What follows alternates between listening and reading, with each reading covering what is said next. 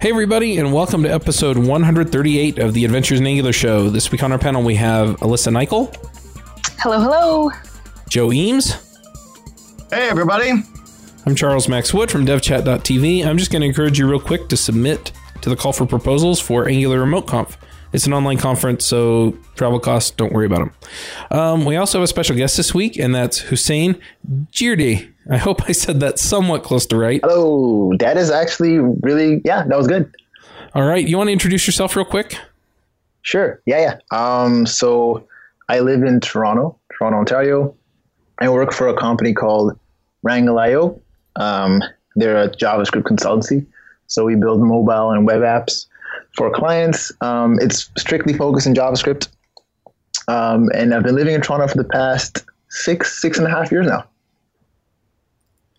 Nice. Now, I guess I should disclose, though I didn't realize you worked for Wrangle.io until you put your information in. But Wrangle used to be a sponsor. So if people care. I had no idea. Yeah. That anyway. is awesome. So I brought you on because I ran across an article that you wrote about progressive web apps with Angular.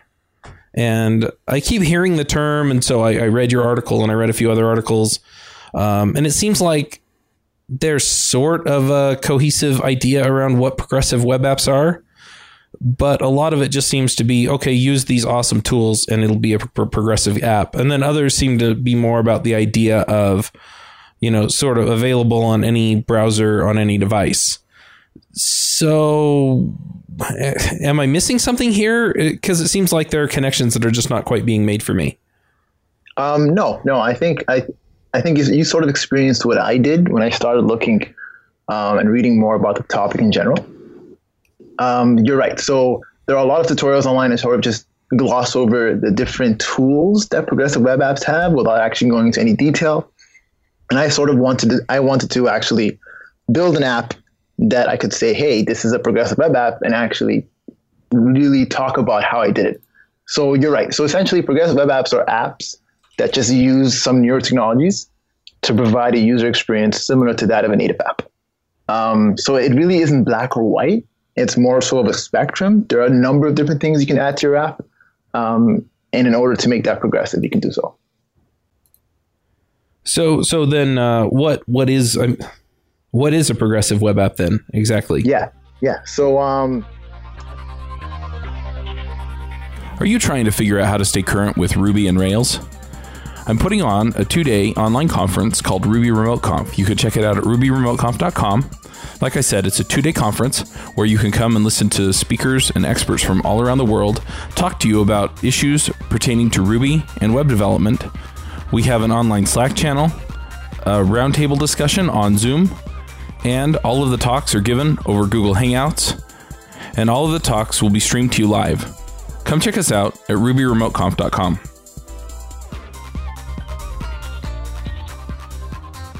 What is a progressive web app then exactly? Yeah.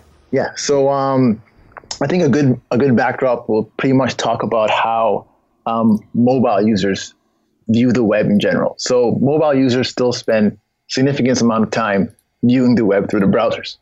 And the general experience with many web pages is that they're unfortunately slow. I think this is because we've become accustomed to using, our powerful desktop machines and laptops with fast and reliable network connections. But mobile devices aren't nearly as powerful. And network connections can be much slower or even non-existent at times. So when you visit the same web page on a mobile device, you mostly always get a much slower experience. But that's an easy mistake to make just because those are the machines we're developing on, right? So you just fire it up, it works, and you move on. It's not like people are doing this on purpose. You're 100% right. And what a lot of browsers are now doing is they're sort of adding tools that you can add to your web app in order to make it a lot better and a lot smoother, even on mobile. And not just mobile. The whole idea is any device you use, you would sort of get a really good experience. So what's an example of one of those tools? Exactly. So there are a few things, a lot of PWAs, I'll call that because I feel like it's easier to say, have in common. So first of all, they're progressive and they can work for every user in every browser. They're responsive, work for different screen sizes, They can be accessed directly with the URL. And now, when I say these tools, there are a couple of cool things you can do, such as you can give it the capability to actually install it to your home screen with an icon. So it feels like a native app. So when you actually click the icon, it shows you a splash screen, and it shows you a full page and a full width application without a URL bar. So it feels like an app. There's another thing you can do is you can have offline support, so it works with poor connections, and it can actually even work with no internet connections. Another thing you can do is you can add push notifications. Something else you can also do is background syncing. So the whole idea is there are a lot of things that make native apps feel native. And what progressive web apps are trying to do is sort of allow you to add this functionality to a web app. By the way, I hate websites with push notifications. And I actually haven't explored using push notifications. And I sort of agree with you. I feel like if it's something you don't need to use, you shouldn't use. But I feel like if you're trying to make a sort of app that leverages that, then it could be something you can explore. And I feel like you can also always have the user opt in, because personally, I always go to the settings and turn them on. So I love push notifications. I'm all about that life. I need 45 notifications on my phone, or I do not feel like a complete human being. That's right. See, exactly. Joe gets me. I only get 2 pings per second. I don't feel loved. So your app. Sorry, Joe, you go. Is all of this stuff enabled because of what's actually on a mobile platform, Or is it like if phones weren't the way that phones were, like if we went back to, if I have an iPhone 2, does all this stuff not work? So the idea of actually adding all this stuff to your web app is if you're using Google Chrome on your iPhone 2, you can still have all these features. And I think that's what makes progressive web apps a bit different, is the idea is you're literally building something for any user in any device. It's just that the browser is now letting you do so. Gotcha. So the browser just has to have these capabilities, and then it all runs through that. Exactly. So the browser has a couple of capabilities. Google Chrome is really doing awesome at this. Firefox is doing a really good job. Edge is now sort of getting on board. Safari is obviously trailing behind here. But I assume Safari tries to like shut it all down because they want you to build everything in the App Store. And I think that's a good way to probably put it. And you're right. There's a lot of things that you can do in a lot of different browsers that you can't do in Safari. I was just wondering how that works, because if you are, like you're saying, you can icon that would click and open it. Is that only on desktop? Because I assume you have to go through the App Store if you have an iPhone in order to get. Or are you talking about it would just like potentially make like a bookmark icon or something? So no, that's actually a really good point you brought up. So if I have an iPhone and if I go to any web page, I can literally just open the settings up and I can say add to home screen. And what that will do is it'll actually just put the web page on my home screen. And even with Safari and iOS, you can give it icons. You just need to give it a few icons and specific meta tags in the index HTML. Now, these technologies, do they like wrap it basically with like a button almost of like download our apps? So it's like faking downloading, or no, you still have to tell them to go and like through the settings do it? Exactly. So with Safari and iOS, it's literally you just have to go to the settings and do it yourself. You can literally do it with any web page. And the idea is if you were on a good Wikipedia page, you can always just add it to your home screen and read it later. But what Chrome is trying to do, and they can only really do that in Android right now, is you can literally add some stuff to your web page and actually show a little banner to the user. So if the user goes to your website, for multiple visits with 5 minutes in between, that banner can pop up and say, hey, why don't you add me to your home screen? So the capabilities are still the same. You still actually have to open settings and you just have to click add to home screen. But like Google's trying to make that a little more of a smooth experience. It seems like there are a lot of comparisons here between, do we want a mobile app or do we want, like a native mobile app, or should we have a web app that does a lot of the same stuff? And it seems like the experience is somewhat on par. So why wouldn't you just build a native app? That's a really good question. And I think that's something everyone sort of thinks about when they sort of want to build something. So I think about native apps in general is that if you wanted to build, for example, an iOS app, you need to build it in Swift or Objective-C. If you wanted to build for Android, you'll need to build it in Java. And there's always hurdles and different things you need to cross, right? But if you just wanted your web app to just work really well on mobile, you can just literally add, I don't know, a few configuration settings here and there, install a few libraries, and it can work really well on mobile without actually having you worry about building an entire native implementation. Gotcha. So So you have these progressive web apps, and they kind of work everywhere.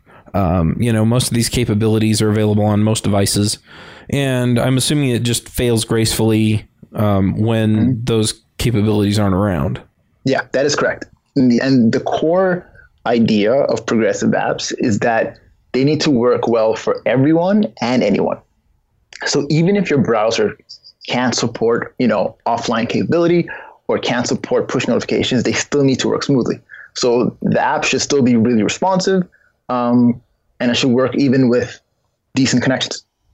And this is one thing about progressive web apps is if you're saying that it needs to work for everyone, the idea is it should also work with JavaScript disabled. And I think that's a bit of a touchy subject with developers in general, is that why should I really spend so much time making my web page work without JavaScript? But the core tenet of progressive web apps is they should work well for anyone and everyone. So if you're implementing server-side rendering or other tools to actually make it work without JavaScript, then that's a plus. It doesn't have to be your whole app that works without JavaScript, but it could be part of it. Gotcha. So how do you do this? And more specifically, how do you do this with Angular? Yeah, no, good question. So I think there are, just like you mentioned earlier in the talk, Charles, there are a few different things about progressive web apps that people talk about, and they're sort of, I think it's nice to just put them in a central place. So one thing that I use is a little tool called Lighthouse, and it's an awesome tool built by the Chrome team that lets you measure how well your page is doing in terms of progressive capabilities.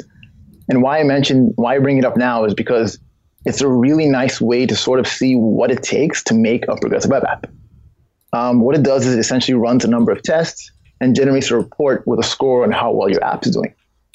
You can install its Node CLI, or you can use its Chrome extension, which in my opinion is a lot easier. So it doesn't run continually. You just open it up and run it at one point and it'll generate this report for you? Exactly. So, okay. And the nice thing about it is if you have it as a Chrome extension, you can literally go on any web page, literally run it once, takes about a minute or two, and you can just see how well the page is doing. And it actually gives you a score out of 100, which is really cool. So you said that you built a sample app that you wanted to be able to point to and say, this is a PWA? I did. And so did you rank it with this Lighthouse, or? I did, yeah. So what I did was when I was actually building it for the very first time and I stumbled on Lighthouse, I sort of just wanted to see how well it was doing from the get-go. It was failing, obviously, because I really didn't have any progressive elements to it. And then I slowly just added one thing after the other. And then every time I just run the actual report, I'll just see the score go up. And it's not hard to get your score up. I think it's a nice way to sort of see all the different aspects that you can sort of add to your app. And there are things like, for example, push notifications that isn't on Lighthouse, because it really isn't fair to say, hey, your site doesn't have push notifications. That's something that you can choose, right? But for example, something that hey, this can actually work offline is a pretty big deal.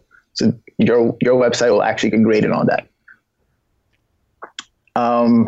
But to sort of go back to what you said, Joe, so there are a number of different things.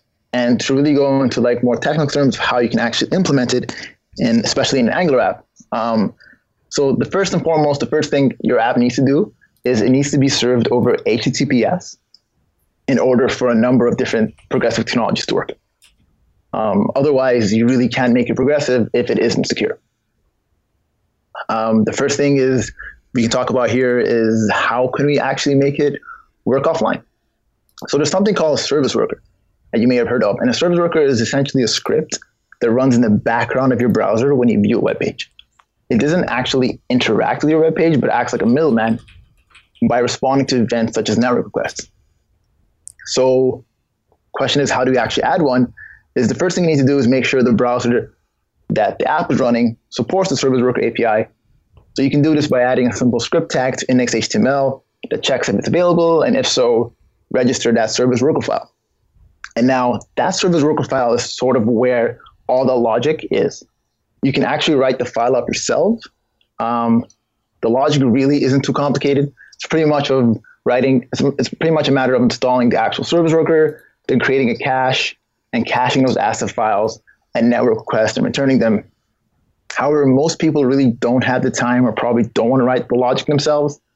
Also, this poses a problem when building an application with something like Angular, because you definitely don't want to keep updating the service worker every time you do a change to the app and do a new build. And this is where different libraries come in.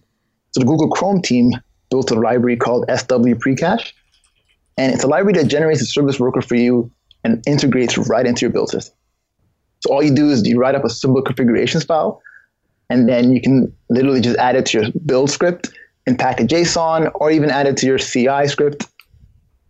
And what it does is every time you run a build, it literally generates that service worker file. So now, whenever you're actually building your app, you have that service worker file always being updated. And since you're checking for an index.html, it'll also check for that. But like, what exactly does service worker really do?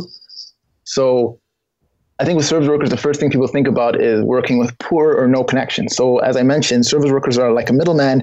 And what they do is they cache resources and then return them to the user. So the user doesn't actually have to do the network request again. So the first thing you can think about is there's an app shell.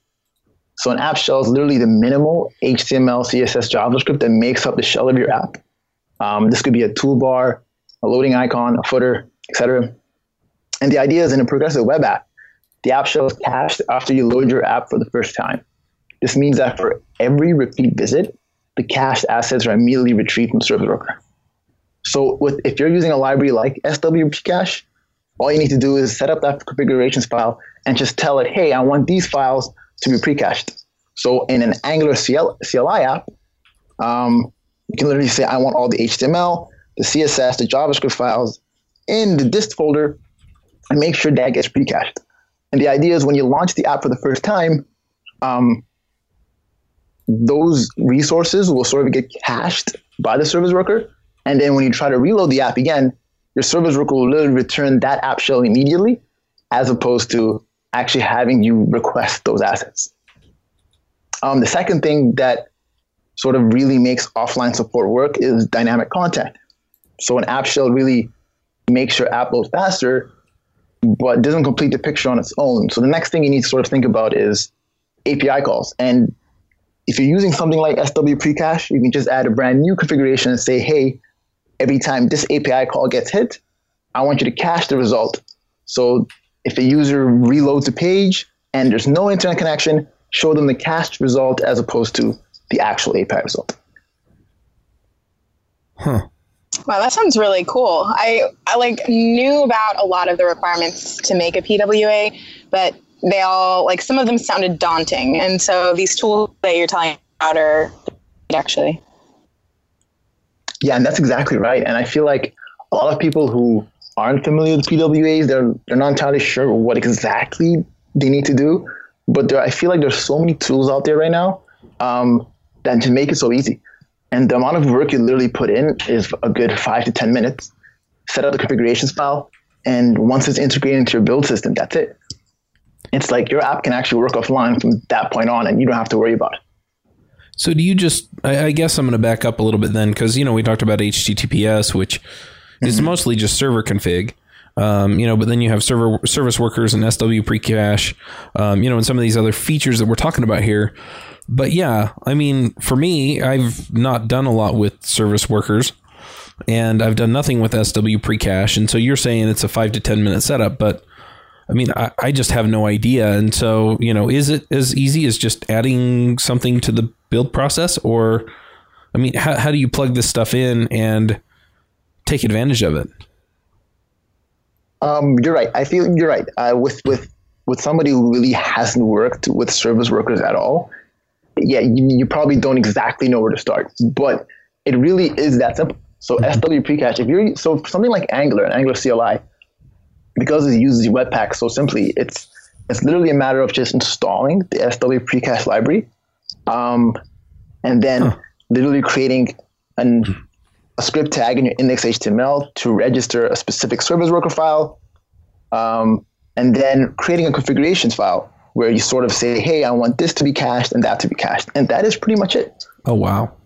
Yeah, it's that simple. And if I'm not mistaken, about a month ago, I know the Angular mobile team actually introduced service worker capabilities into the CLI itself. So I haven't actually tried this yet, but from what I know, I think it's as simple as literally turning the service worker flag, a service worker attribute flag, to true in Angular CLI JSON. And I think it'll literally generate a service worker on the fly. So I'm really interested in seeing how that turns out, because I feel like that's even easier than trying to use a whole different library like SW precache. So instead of turning 5 minutes or 10 minutes of work down to 30 seconds, which is cool. So you set up HTTP, you set up service workers, you set up the precache. Anything else you have to do in order to make it progressive? Yeah. So I think right now all we've covered is pretty much making the site secure and making it work with poor or no connections. The next big thing with progressive apps is making it installable on your mobile home screen. I know we touched up on this a bit earlier, because generally with mobile, when you view web pages on your mobile device, you can actually install them anyway. But what progressive web apps allow you to do is you can sort of just add a manifest JSON file. And all that is, it's just a JSON file with some information. So there's some information you can add here and there, but most importantly, in that file, you just need to have a start URL attribute, which defines which URL of your app is the base URL to load, some icons of different sizes, as well as the app name. Now, instead of actually generating different icons, there's a really cool tool called Real Fab Icon Generator. And what you can do with that is you can literally upload an image of an icon you'd like to use for your web app. And you can literally tweak and preview how your icon will look in different mobile devices. And what it does is it will actually generate all the markup and that entire manifest file that you'll need. So with that web app manifest, if you literally throw it to the source of your app, and then if you try to actually open the app, again, depending on the browser you use, if you're using Chrome on Android, after a few repeat visits, you'll actually get a banner saying, hey, do you want to add this to your home screen? And then that will sort of prompt you to be like, cool, let me actually try. And once you actually add it to your home screen and you actually try to open the app from your home screen, you actually get a splash screen, which sort of shows one of the icon you actually uploaded, and then the app will load full screen and everything. So having that along with it being able to work offline is where you're really starting to feel more native. So you can literally go into the subway station and lose internet connection, and you can literally just open the app from your home screen. And because you've visited the page previously, it'll work. And this is where it really starts feeling more like a native app. I think it's so cool, but I just can't get past how strict Apple is with like their native apps, and how I don't feel like anytime soon they're gonna like stop blocking things in Safari or making it more possible, because basically I don't know if it's for security or what that they were like, or money, I guess, because you have an Apple license in order to go through the App Store. But I don't know. I feel like they'd have to get on board since there's a ton of iOS users there as well. So just for PWAs to just be the new web, right? Yeah, you're right. And I feel like there's like so many other browsers. Hey there, this is Charles Max Wood, and I just wanted to talk to you really briefly about Freelance Remote Conf. I'm putting on a conference for people who want to go freelance or who are freelance, and bringing in some of the experts from the Freelancer Show to talk to you about how to find clients, how to collect money, how to build your business, how to specialize, and much, much more. So if you're thinking about going freelance, or you're already freelance and want to hear from the experts on how to go, become, or grow your freelancing business, then by all means, come check us out at freelanceremoteconf.com. Yeah, you're right. And I feel like there's like so many other browsers are really pushing for this. Chrome and Firefox are doing amazing. Opera is doing a really good job.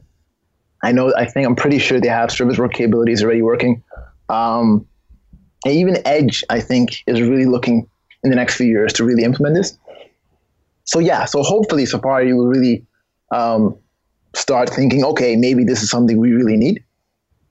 But again, with Apple and Safari, things are usually a lot stricter than I guess in other places. So we'll have to see.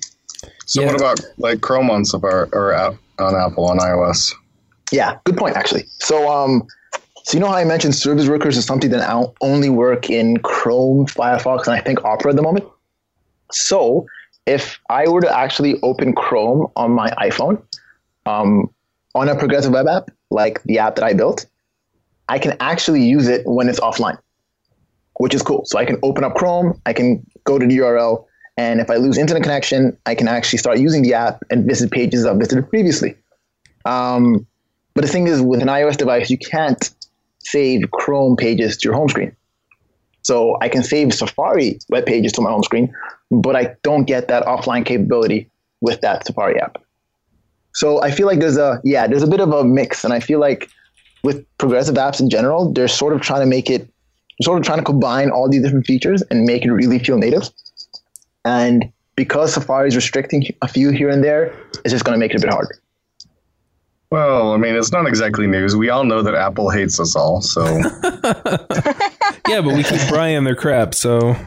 Yeah, that's why they tolerate us. If it wasn't for that, they'd probably wipe humanity off the earth. Do I detect an Android user, Joe? Do you have an iPhone?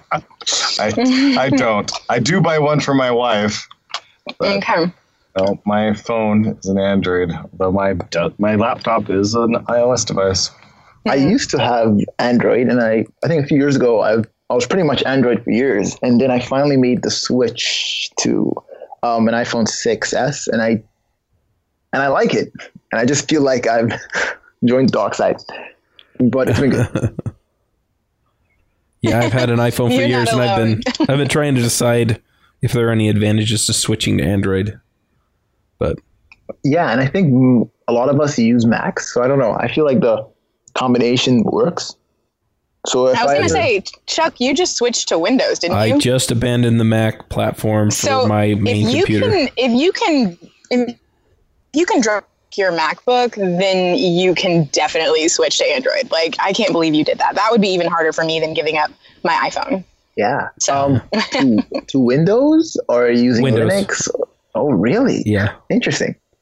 Yeah, I haven't done a lot of heavy development on it yet.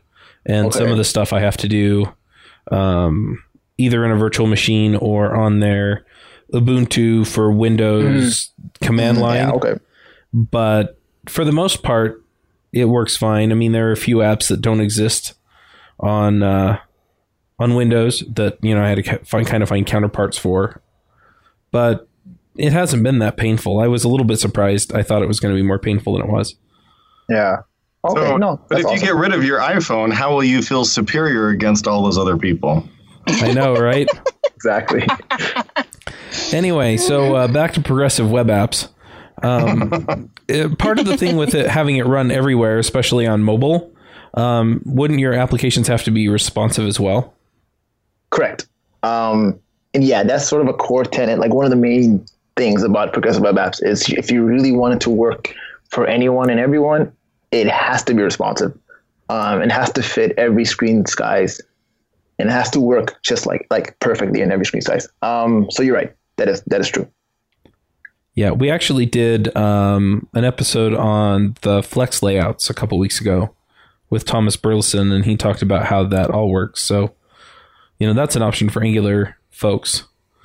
And that's nice. Yeah. That's one thing that I kind of want to dig into next is we've kind of talked about all these different pieces that go into progressive web apps, but we're Angular developers, right? So does this all just kind of lie below the surface of our Angular app, or are there specific integrations that we have with Angular?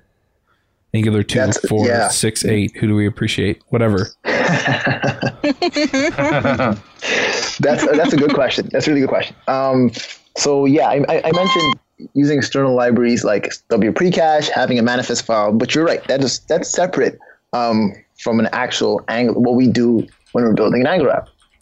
But there are some fundamental things that you really need to look into when you're actually building a progressive web app with Angular. And one of the major things is really cutting down your bundle size, right? Because at the end of the day, you can have a service worker and you can have all that fancy, awesome stuff. But if your app bundle size is quite large, it's going to take a while for your app to load, especially for people with 3G networks and with poor mobile devices.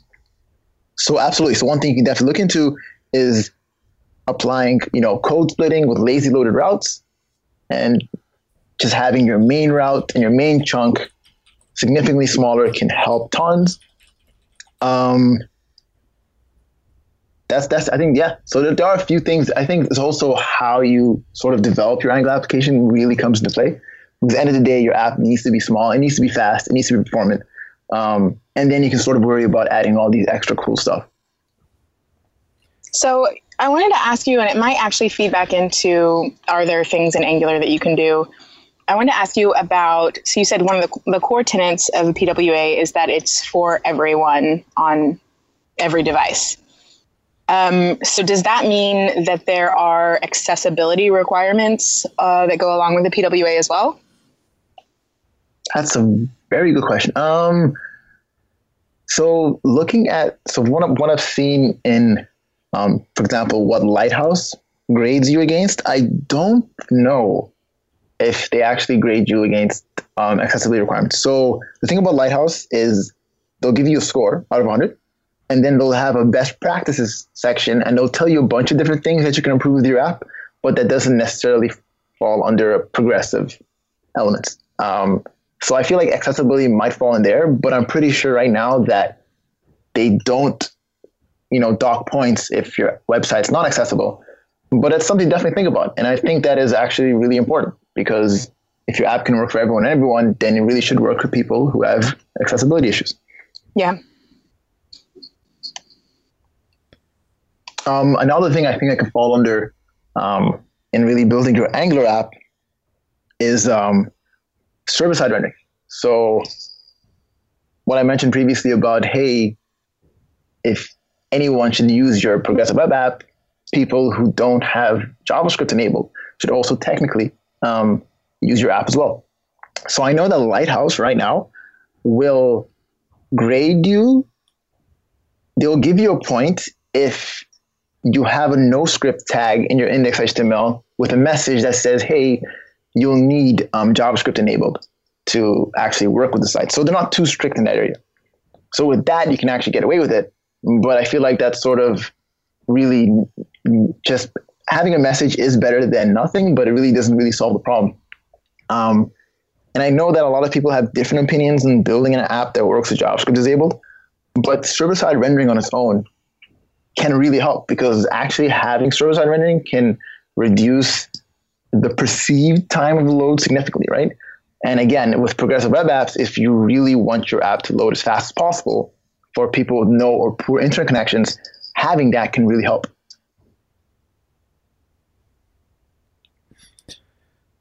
So if I'm building a new app, is this something that I should be building in from the start, or is this something that I should be layering in after I understand how my application is going to be architected? I honestly think it's, even if you don't start adding these elements from the start, it really, for majority of apps, I feel it really isn't that hard to sort of add at the very end if you feel like it. But I think once you've actually tried to add a service worker into the app and actually just thrown a web app manifest file, you realize how simple it is. So I think for now, I know for myself, any app or side project that I start, I will automatically just make sure that I have a service worker library in there and a manifest file, and I'll just work on my app. If I want to add push notifications in a future date, or if I want to add background syncing or stuff that's a little more complicated, but also relates to progressive web apps, I can do that later. But I feel like the core elements, you should be able to do it right from the get-go. I really want somebody to just build me a framework for this. Right? What do you mean? So for example, I just include the Angular / PWA module, and it just pulls in the service worker stuff and the pre-cache stuff, and just sets it all up so that it's all kind of just there, and then it kind of walks me along the path of, okay, this is how you configure your caching, and this is how you delegate stuff to the service worker, or it just automatically delegates the lazy loaded stuff to the service worker, or stuff like that. Right. I think that's possible, but I don't think it's fully, like, it feels very objective at this point. Like the definition of a PWA, right? Mm-hmm. Like certain people have, this is like the PWA style guide, or how you do it, or the requirements, but there is no and Lighthouse can give you a score, but nobody's going to come after you if your Lighthouse score is bad and you have, we have a PWA, right? Like there is no end all be all source for this yet. So I think it might be kind of hard or even misleading if you did have like a PWA framework, because there's a lot of stuff outside of including this pre-cache thing or making sure that you have these things configured. There's more things outside of that you need to do, I think, in order to actually be qualified as a PWA. So I think that's what makes it hard to, do something like that. Yeah, I think you're right. The thing about PWAs, again, there's so much that you can add to your site to make it progressive. So it really isn't easy to be like, hey, here's how you add push notifications, here's how you do background syncing all as a whole. But I feel like the Angular mobile team really is starting to go in that direction. So I know Angular Mobile Toolkit was a library that I think 7-8 months ago, they were sort of pushing on to make progressive web apps with the CLI a lot easier. But now they're sort of really implementing that into the CLI. So if I'm not mistaken, early February, there has been a pull request merged in where you can now actually just install Angular Service Worker, and you can just literally turn on a Service Worker flag on your Angular CLI JSON file, and it'll actually do all that for you. So I know that they're really trying to go in that direction. And seeing where the CLI has come, and Angular in general, with AOT compilation, with the new Vue compiler, with 4.0, plus this, I feel like there's quite a lot that could be done with Angular and progressive web apps in the future.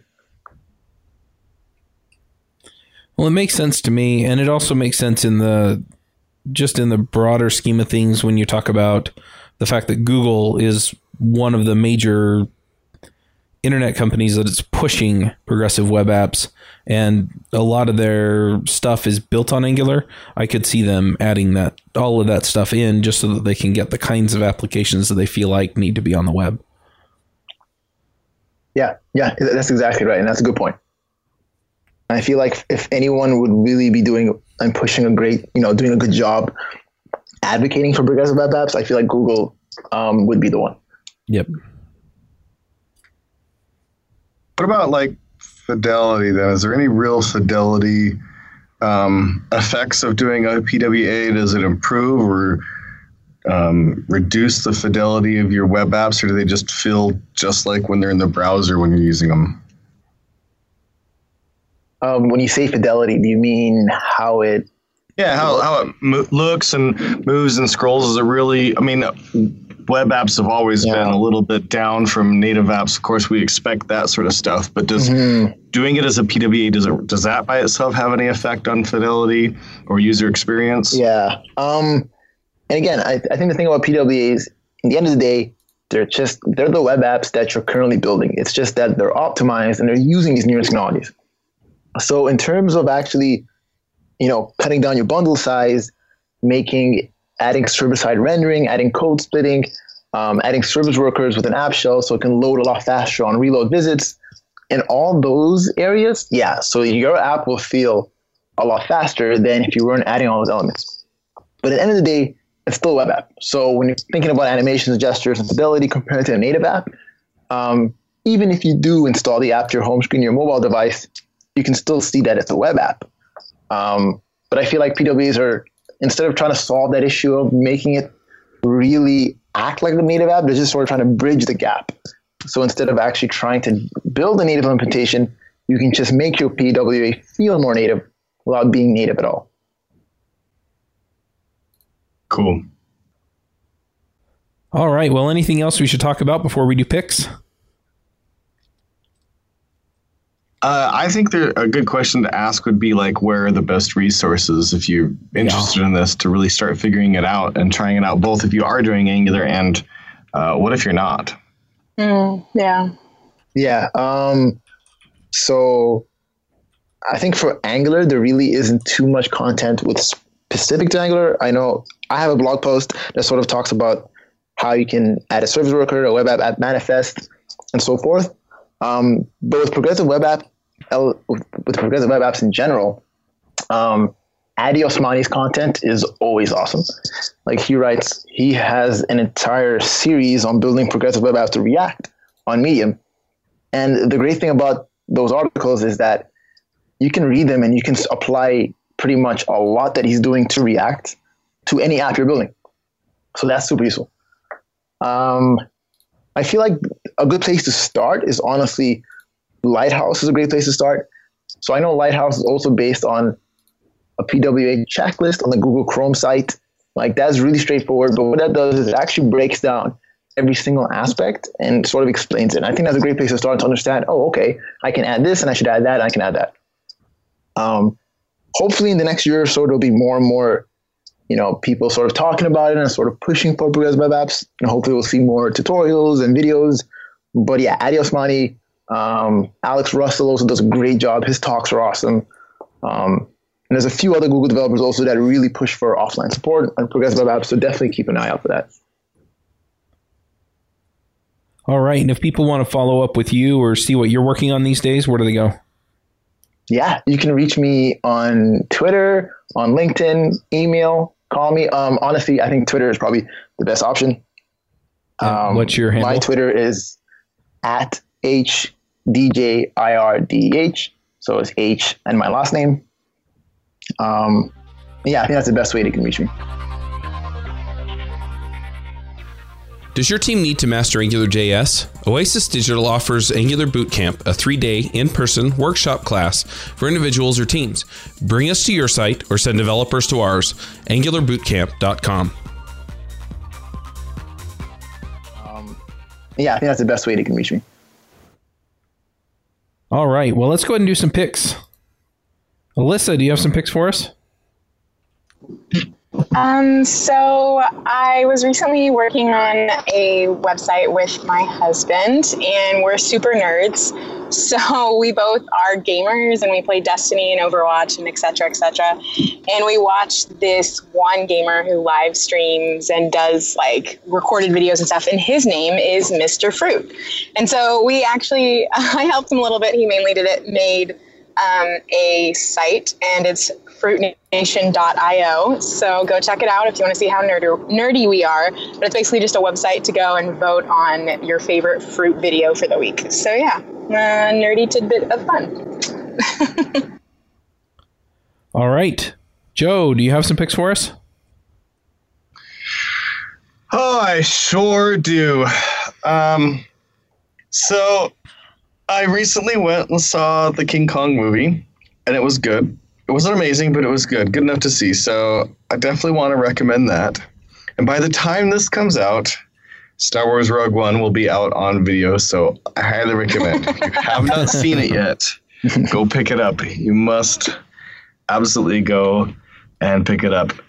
And then finally, I've been hearing a lot about Wallaby.js, and I myself actually haven't checked it out yet, but it's a testing tool that is got a add-in for Visual Studio Code, and it marks which lines of your code have been covered by tests and which haven't. It is a paid product, but it looks really awesome. I hear a lot of people say a lot of great things about it.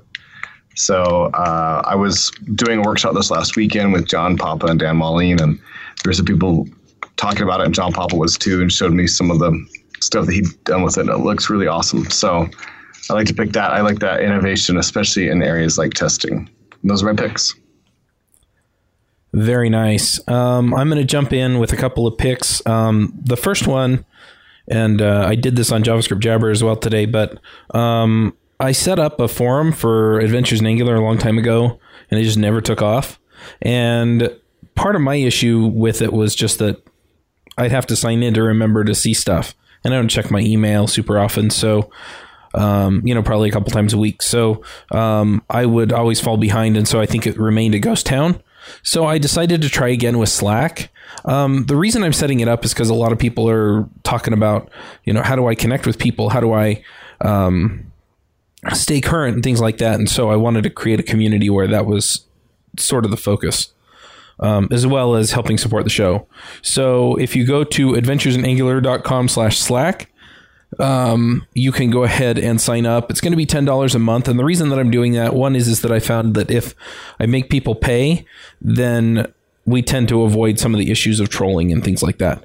Because then people who actually want to be in there are in there. The other thing that it does is it'll allow me to, I would like to set up monthly webinars. So basically talks by people in the community to come in and, share their expertise with us.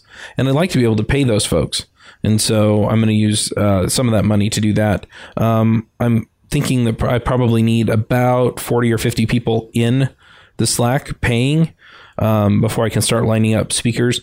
But then, I'm planning on doing that every month and just kind of doing it as an online users group, for lack of a better term. And then we would actually just stick around after the call on Zoom or something, and people can just chat with each other, or they can, spin off and you can actually call each other through Slack. So if any of that sounds good to you, then go check it out at adventuresinangular.com/Slack. And I'm planning on inviting all of our panelists and past guests. So we should have a pretty good group of people in there for you to interact with. But anyway, so that's something that I've been working with. And then I've also been playing with a framework called Serverless, which allows you to push Node.js code. Now it's Node 4.3 JS code to Amazon AWS Lambda. Lambda supports Python and C# and Java, and I think they're working on Swift as well. So, you can do those other languages, but Serverless just lets you push up a JavaScript file, and it makes it pretty easy to pull in like NPM libraries if you need them. So that's been pretty cool, and I'm pretty excited about the opportunities there. But that's the tool that I'm actually using to get people invited to Slack, because Slack doesn't have a direct integration that lets you invite people to your team. So I kind of had to go around a roundabout way from WordPress to Zapier to Lambda and then to Slack. So anyway, it works. You get an email inviting you to Slack pretty much within a few minutes of signing up. And it all works pretty well. So go check it out. And I'm really looking forward to connecting with a lot of you there. And those are pretty much my picks. Houssein, what are your picks? So the first thing I can think about is a library called Angular SSR. So it's Angular-SSR. And the whole idea of this library is sort of really making server-side rendering in your Angular app really simple and really easy to use. So I know in the past few months, server-side rendering in Angular hasn't been the easiest thing. And this library is quite new. So I actually haven't had the chance to try it, but it looks really, really promising. So definitely check that out. The next thing would be a cool app my twin brother built, actually. And it's called City. And it's built with React, but the whole app is essentially a cost of living comparison tool where you can sort of pick a city and then pick another city, and it'll tell you how much you need to make in order to live comfortably. So it's spelled CITII.io. And it's progressive. I had to put a PR up and say, hey, we got to make this progressive. And it works offline, which is cool. And the last thing I can think about is Logan. So I don't know if anyone's seen Logan. I only watched it a few days ago. And I'm not a fan of the whole superhero genre. I think there's been so many movies out there. But I think it's one of the best movies I've seen in years. Like, it's outstanding. Really? Yeah, it was amazing. And again, like I feel like the last few X-Men movies I really didn't like. And the reason why I say that is because this one isn't a superhero movie. And I think if you watch it, you sort of see why. But it was great. It was an awesome movie. So definitely check that out if you're interested. I definitely back you up on that one, but I'm kind of a sucker for all of the Marvel movies. Fair enough. Yeah. But you liked it though, at least, which is good. Oh, I loved it. Yeah. Yeah. Yeah, I didn't want to see it because the X-Men movies just got progressively worse. So Yeah, and it's an entirely different kind of movie. You're breaking my heart. I feel like it's like you're kind of like Ward with, Star Wars right now with the with the superhero movies. You're hurting me like physically. I related, and I feel like maybe for me, I also sort of felt that the past superhero movies, even Avengers 2, Civil War, I feel like for me, I didn't enjoy them as much. So I needed something, I don't know, quite different. And I feel like Logan did a great job in that area. Yeah, I would still classify a lot of the Avengers movies with those characters in them, the latest ones, as at least good, if not great. They were decent, 100%. Yeah. I didn't really hate them or anything, but I felt like, I don't know. But maybe it's just me. The last X-Men movie, the last X-Men movie was just, yeah. I mean, there were some clever parts, with the time travel thing, but anyway. So yeah. Yeah. I just saw Life. Have you guys seen the previews for it? Yes, it's got like really good reviews. Yeah. It's saying like it's really innovative in this if genre. I'm just dumb or okay, we're just probably gonna go with that. Should we wrap this up and take this off the show? We totally can. Yeah. We totally can. Are you sure? I think people want to listen to this banter more than anything else you say. I was just going to say that I didn't realize it was a scary movie. So just, a warning. If you are going to go see it and you're like me, it is scary. So. All right. Well, let's go ahead and wrap this up. Thanks for coming, Houssein. Thank you. We will wrap the show up and we'll catch you all next week. Peace out. See you guys. All right.